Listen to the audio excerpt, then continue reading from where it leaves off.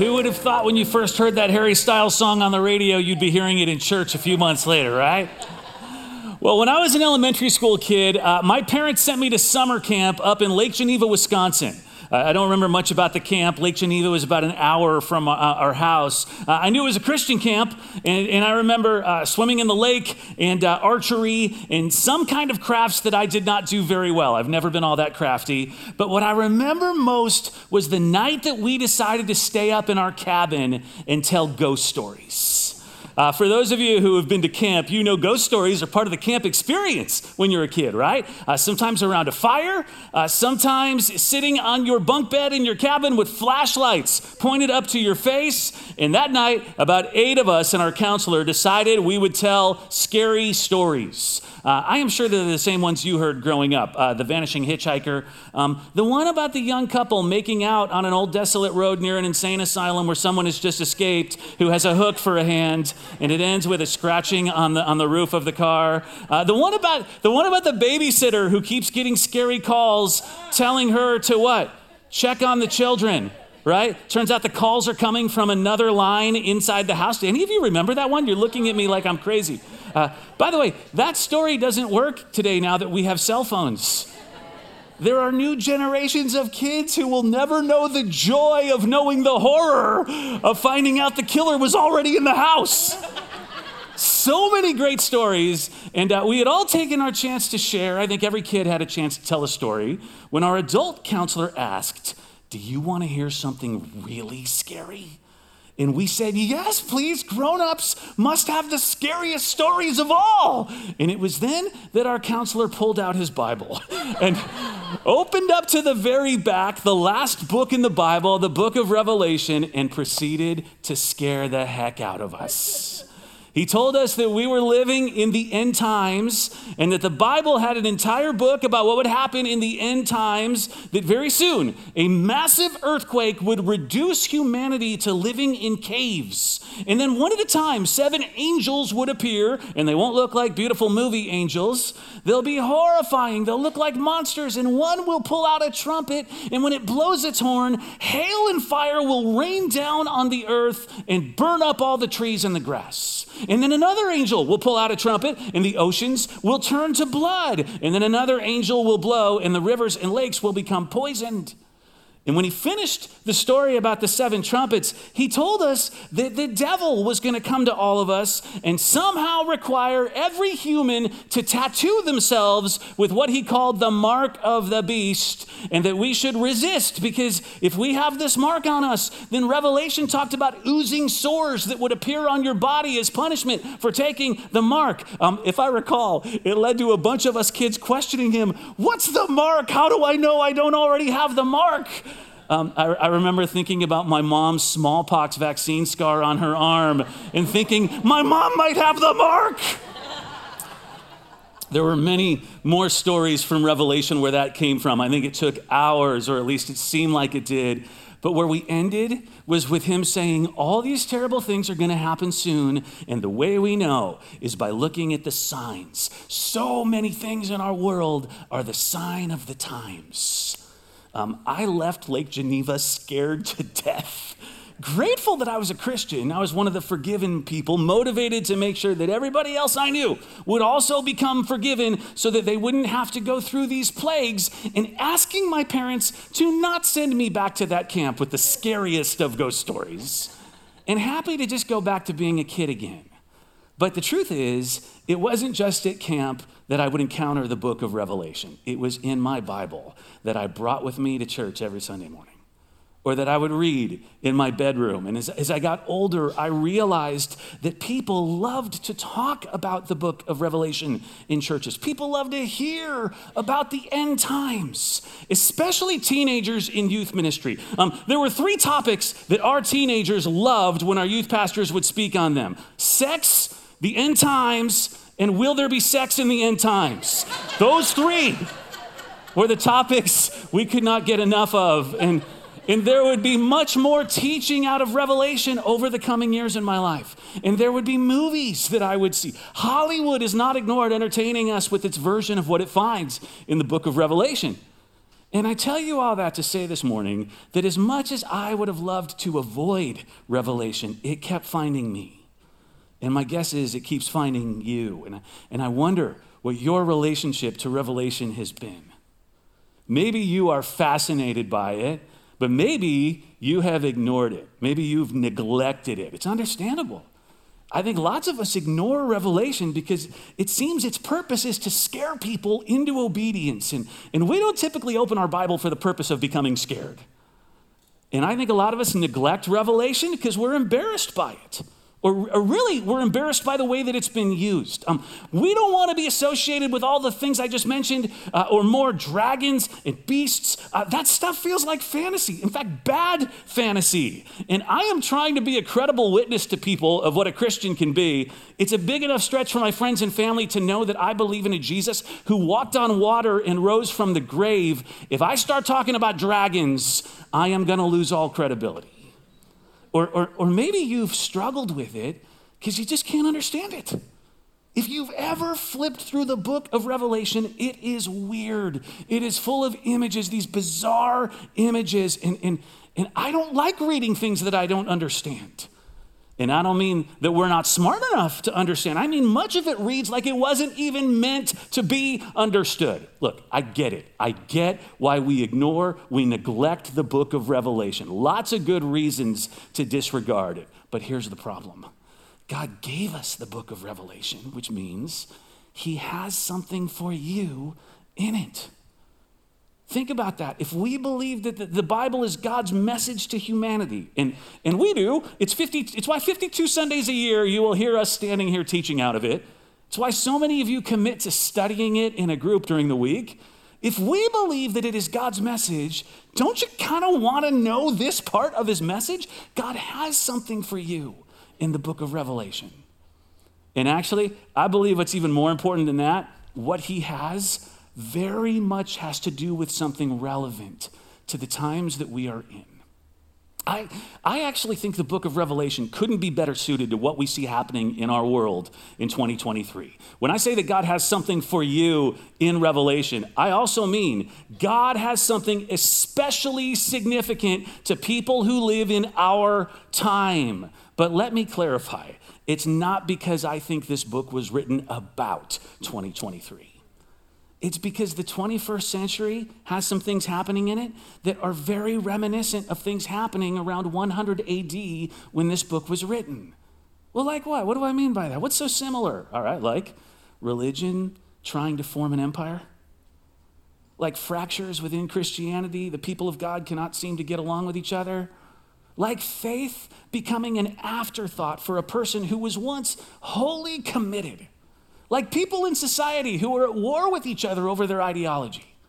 There's a lot of things addressed in Revelation that can address the things that are happening in you and around you every single day in our world. And again, the things happening in you. In one of the next 3 weeks, we're not going to be able to take a deep dive into the book of Revelation, which would take like 6 months or more. We are going to take you beyond where maybe 90% of you have ever been with this book.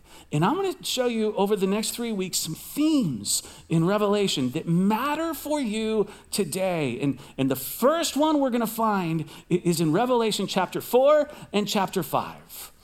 Before we read from these chapters together, I want to give you some tools this week to help you know how to read Revelation responsibly, because we can't just jump in without having some tools, some knowledge. So, a few things out of the book of Revelation. It has traditionally been believed that this book was written by the Apostle John, who was one of Jesus' 12 disciples. Now, that's important to know.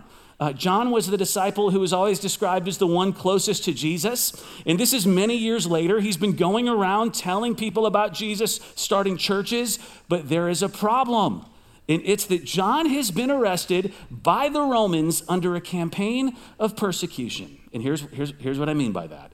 There is a Roman emperor at the time named Domitian who was especially cruel. Here's a bust of him that's at a museum outside of Turkey. In fact, I want to make sure you get his name. It's really, really important.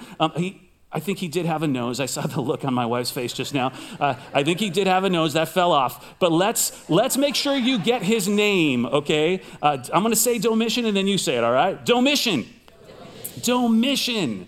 Domitian. You don't have to keep saying it. I just meant once. Now, when I say that he was cruel, let me explain that. Okay, you tell me if you think this is cruel. Domitian killed his own brother. He put to death Roman senators because he wanted their estates. He would catch flies just so he could stab them with pens. Is that cruel yet? He started gladiator fights between women and dwarfs, and he hated Christians. He outlawed Christianity. He actually officially titled himself God the Lord in Rome and had people call him that, God the Lord, as well as Lord of the earth and the Holy One and the Invincible One. The idea was everybody should worship this guy on the screen. All civilization should revolve around Domitian and Rome. Have you heard the phrase, all roads lead to Rome? It's because Rome was the center of the universe in the Roman Empire. So why not worship the guy who's in charge of it? Okay, Domitian made a law that the only way that you could be exempt from punishment as a Christian was if you would renounce your religion. And to win the public over to this plan, he made things up. If there's a famine, it's the Christians' fault. Disease, Christians did something wrong to cause this pandemic. Earthquakes, we have too many Christians. And the more he put this propaganda out there throughout the Roman Empire, the more informers there would hear it, and they would go tell the government, I know of some Christians. Here's my brother-in-law. Here's a guy that I work with. Once you were arrested, you would be tortured. You might be killed. This is the persecution of Christians in the Roman Empire under the reign of Domitian. And that is what John finds himself caught up in. That's what's happening when the book of Revelation is written. Now, for some reason, John gets exiled to this island of Patmos. Patmos was a small, rocky prison island where Roman criminals were sent to serve out their sentences in incredibly harsh conditions. There were mines on the island that they were forced to work in if you were on Patmos. And this is where John goes. And he writes this book, this letter to the churches, where while he is in this place in exile. Now, this is the cave that John was supposedly held in, where he was said to have written this book. They've built a church around that cave now. And what I'll tell you today, Patmos actually seems like a really lovely vacation destination. Here's a killer beach resort that has sprung up on the island of Patmos. You can get a room with an ocean view for $145 a night this week on Patmos. And here is what happens in this book. John has a vision of Jesus, and he writes his vision down very descriptively, and he sends it in a letter to churches, and the Christians who are in hiding, right, that are in the middle of all this persecution, get these letters. Now, this is important background that plays into some tools that you can use as you read Revelation, because as I said before, oftentimes people think the book of Revelation is about what is frequently called the end times. It's about the future and what's going to happen when the world someday comes to an end, when Jesus comes back, when the moon turns red, when whatever Nicolas Cage, Bruce Willis, Kirk Cameron disaster movie you last saw, when those things in those movies start to happen, that's what Revelation is all about, predicting those end times. But I just feel like it's really important to say, and for you to know, to a person reading this back then, John was describing their present world. Nobody picked this book up and said, wow, I wonder when these bad things will start to happen. They already were. So just as an example, if you've ever read this or heard parts of it, when John says in this book that in his vision, a beast will attack Christians or is attacking Christians, maybe you've heard that before, a beast in the book of Revelation. The people reading this back then did not ask each other, when will a beast come and hurt people? What year will that happen to signify the end of the world? Because that was happening to them right then. The beast was who? Domitian. In fact, some scholars say that Domitian had earned a nickname among the Greeks and the Jews and the Christians. And guess what his nickname was? The Beast. So the first tool, as you read Revelation, know it was a commentary on current events that are now ancient events. And this is important. This is really important to the readers at the time and to the writer. It is likely he was talking about things that were happening right then. This was a current event commentary. Now, as I said before, that doesn't mean it's not relevant for today. Incredibly relevant for today. But second tool. Know that as you read Revelation, often it refers back to the Old Testament. If you are going to understand Revelation or understand it better, is probably the best way for me to say that, you're going to need to know some things from the Old Testament. Now, in a minute, with the first theme I'm going to show you, we're going to do that. Help you see a connection in it to some Old Testament things. And then the third tool has to do with imagery. What is the deal with all the weird imagery? Well, there are many who believe that this is a book that was written in code.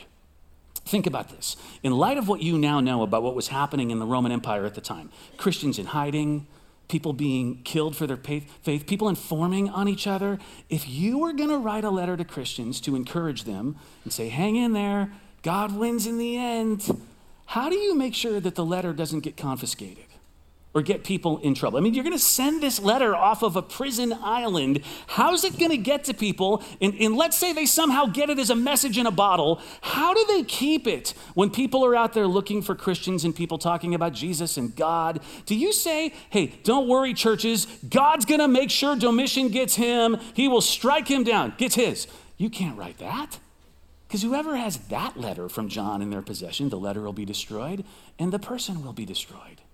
So John writes a lot of this in code that only Christians at that time would have understood. And guess what? Every so often, scholars will uncover a little bit of the code from way back then. Like what I just told you about Domitian's nickname. But we will never understand all this imagery in this book without having a decoder ring or a decoder book, and we don't. So the third tool, it's written in code, and while we might know some of the code right now, and we might know more in 20 years and more in 100 years, lots of it we don't know. When someone tells you they know for sure what all the imagery means in the book of Revelation, you can ask them, oh, did you find the first century code book somewhere? Are you Indiana Jones finding the lost mysteries of the universe? Most of this imagery, it meant something to the reader back then, and a lot of it only they know. Okay, well, then what is the point of the book? Why even put this in the Bible if it's written in a code and we can't understand it? Because it's brilliant. And because even though you can't understand the code, you can understand the messages. And I want to help you understand a few of those very relevant messages today. So let's read from it. We're going to read from chapter 4 this morning. John writes about his vision in chapter 4, verse 1. Take a look. We'll put it up. It says this: after this, I looked, and there before me was a door standing open in heaven. This is part of the vision. And the voice that I had first heard speaking to me like a trumpet said, come up here, and I will show you what must take place after this. At once I was in the Spirit, and there before me was a throne in heaven with someone sitting on it. John tells the people who are going to be reading this letter that he has a vision of a throne and somebody is sitting on it. He doesn't name who that is. He doesn't say God. The only true God is sitting on the throne. Why not? Because what's going to happen to the people who have this letter in their possession if John says anybody other than Domitian is on a throne? Will they even get the letter? Okay, look at verse 4. Surrounding the throne were 24 other thrones, and seated on them were 24 elders. They were dressed in white, and they had crowns of gold on their heads. Now, that is a weird image, a throne surrounded by 24 other thrones. We're going to come back to that. Verse 6. In the center around the throne were 4 living creatures, and they were covered with eyes in front and in back. And each of the 4 living creatures had 6 wings and was covered with eyes all around, even under its wings. And day and night, they never stop saying, holy, holy, holy is the Lord God Almighty, who was and is to come. He goes on to say, whenever the living creatures give glory, honor, and thanks to him who sits on the throne and who lives forever and ever, the 24 elders fall down. They fall down before him who sits on the throne, and they worship him who lives forever and ever, and they lay their crowns before that throne in the center. Okay, that chapter has a lot of imagery. And now is the part where I give you a test to see if you were able to retain all of the images and all the numbers. Kidding, we're not going to do that. But let's talk about that. Why in the world would John want his readers to know about this vision he has of God on a throne? And why does this throne have to be surrounded by 24 other thrones? And why do people on those thrones eventually start worshiping the person on the main throne? Why do they lay their crowns before the main throne? Because the early Christians were wondering where God was. Why is Domitian winning? Why does it seem like he is on the throne and he's causing all of us to have to bow down to him? And if not, we lose our lives? And I wondered, maybe you could ask the same thing in your life, your world in 2023. Why does it seem like evil is winning? Always. I thought that God promised us he will be with us and he'll be victorious. And I look at my life and it seems like things are against me. In fact, I thought the Bible said if God is for us, who can be against us? The truth is, feels like there's a lot of things against us. My health is against me. This week, I had the hearing go out in my right ear. Literally could not hear anything through my right ear for a few days. My body sometimes feels like it's against me. And aging is against me. And gravity is against me. And I feel like people can be against me. You know somebody who you feel is kind of against you. Think of the last time you applied for a job that you didn't get or a promotion that you didn't get. Here, think of inflation and how your pension check covers a lot less today than it did 5 years ago, or your Social Security. Doesn't it seem like something is against you? Students in here who have finals this week, or you have them next week, your teachers are for you. Let me just say that. They are not against you, but the pressure feels like it is against you. And where is God? Why does it seem like so many other things are on the throne? And what John says here is they are not.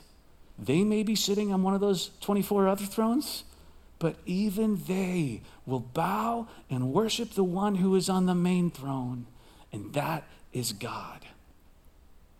I think of that song that Derek has taught us recently.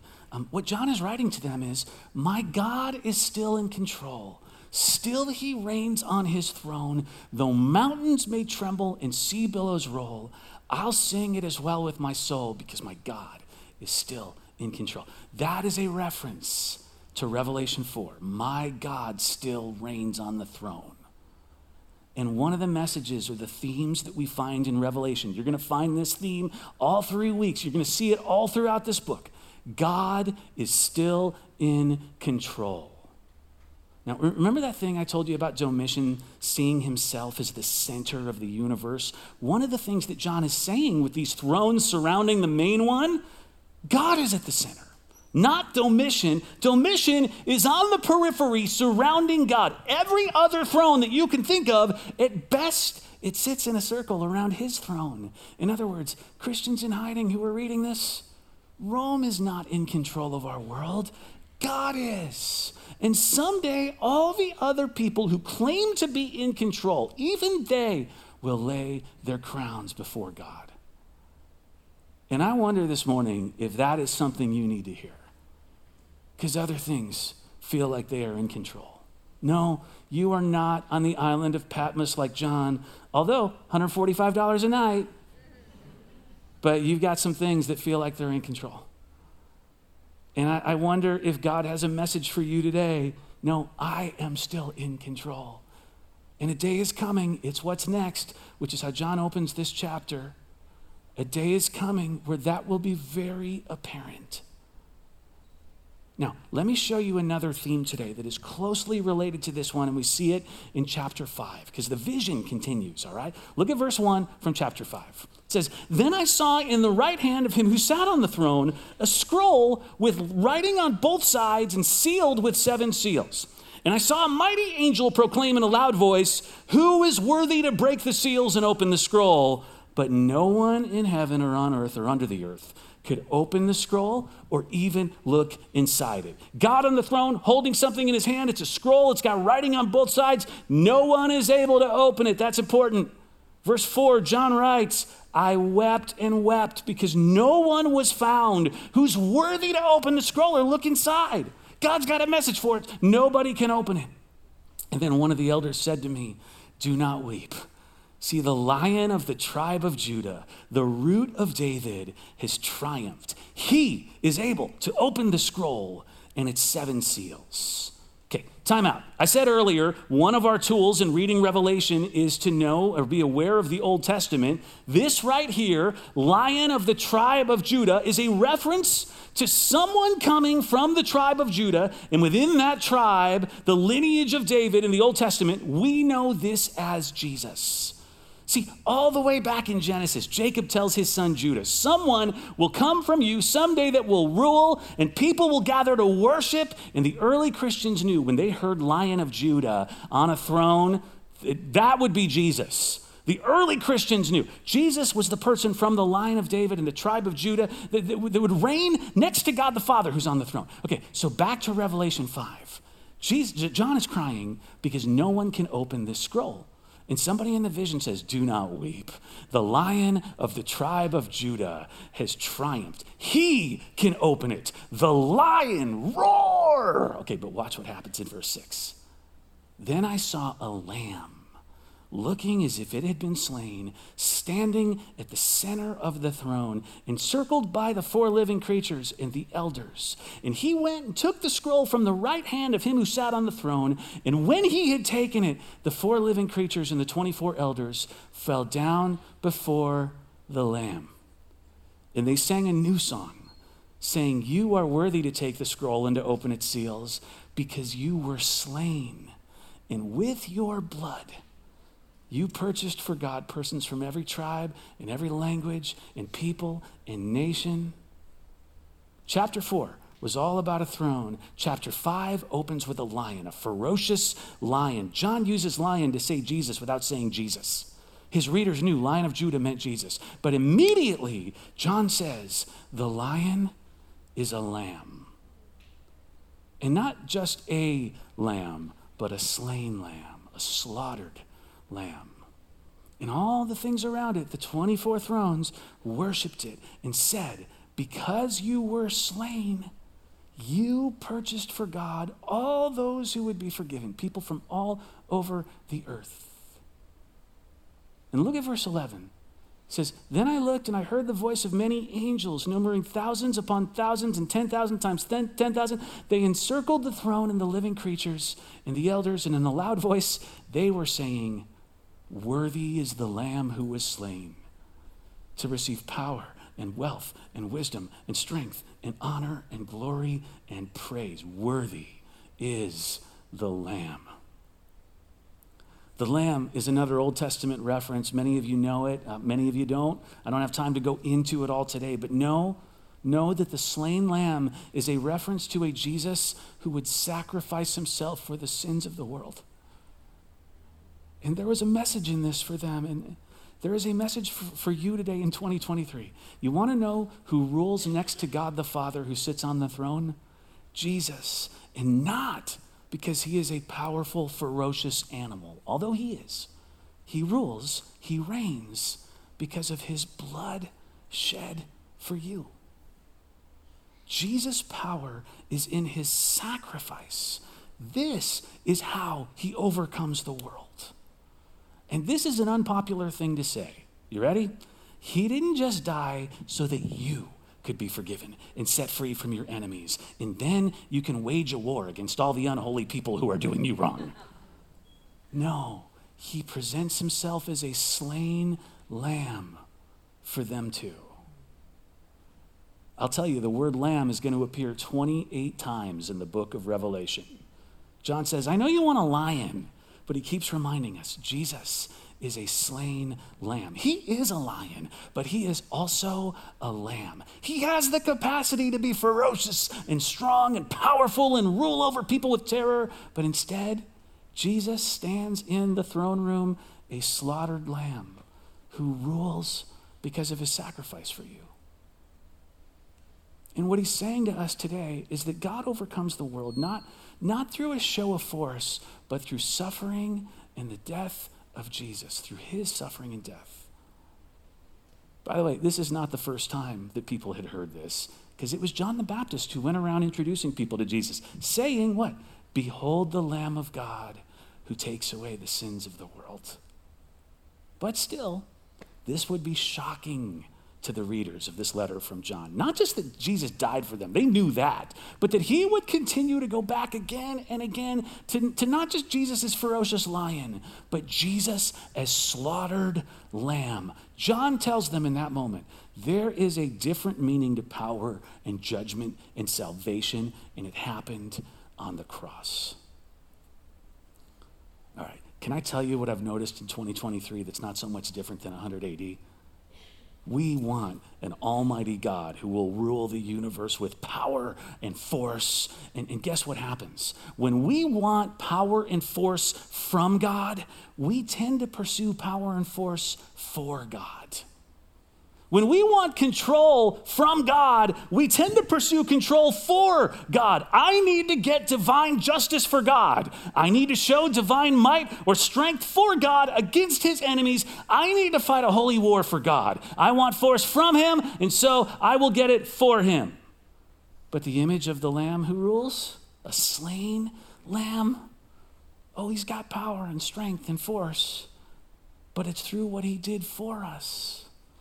Not what you want him to do to others.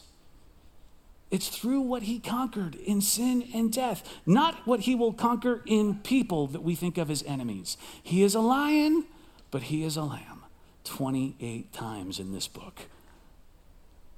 And I wonder if today some of you might need to know that your almighty, powerful God presents himself as a slaughtered lamb, his blood poured out for the sins of the world. And that includes you.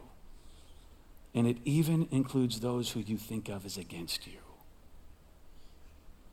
What expectations have you been putting on God?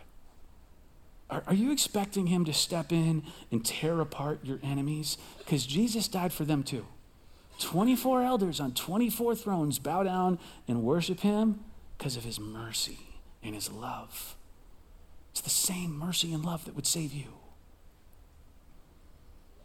There's one other theme in these two chapters, and it's that Jesus deserves our worship. The response to a God that is still in control and then would use that control by dying for the forgiveness of sins. It is worship. Holy, holy, holy is the Lamb. Worthy is the Lamb. Great is the God who sits on the throne. And we're going to close our service today receiving communion. Think about it. Communion is a chance to be reminded of the sacrifice of the Lamb.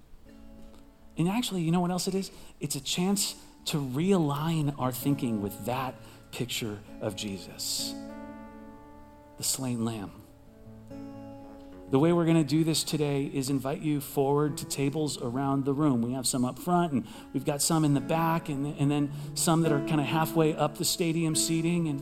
And we have pastors and elders at each table today who will give you the elements, but we want to do something kind of different today. We want to look you in the eye as we give them to you and say these words: Behold the Lamb of God who takes away the sins of the world. Behold the Lamb of God who takes away the sins of the world. And as we say those words, here's my hope for you today. That you would be open to how God wants to show up and take control of your situation, where you need it, whatever it is. And that you would remember the way he showed up for you through the shedding of his blood. Derek is going to lead us in a song, and I'll ask you to stand right now. Would you stand as we'll sing together? And once you see our pastors and our elders in place, would you come join us at the table to remember the Lamb of God? And then you can just take the elements right there in front of us. You don't need to wait to take them together.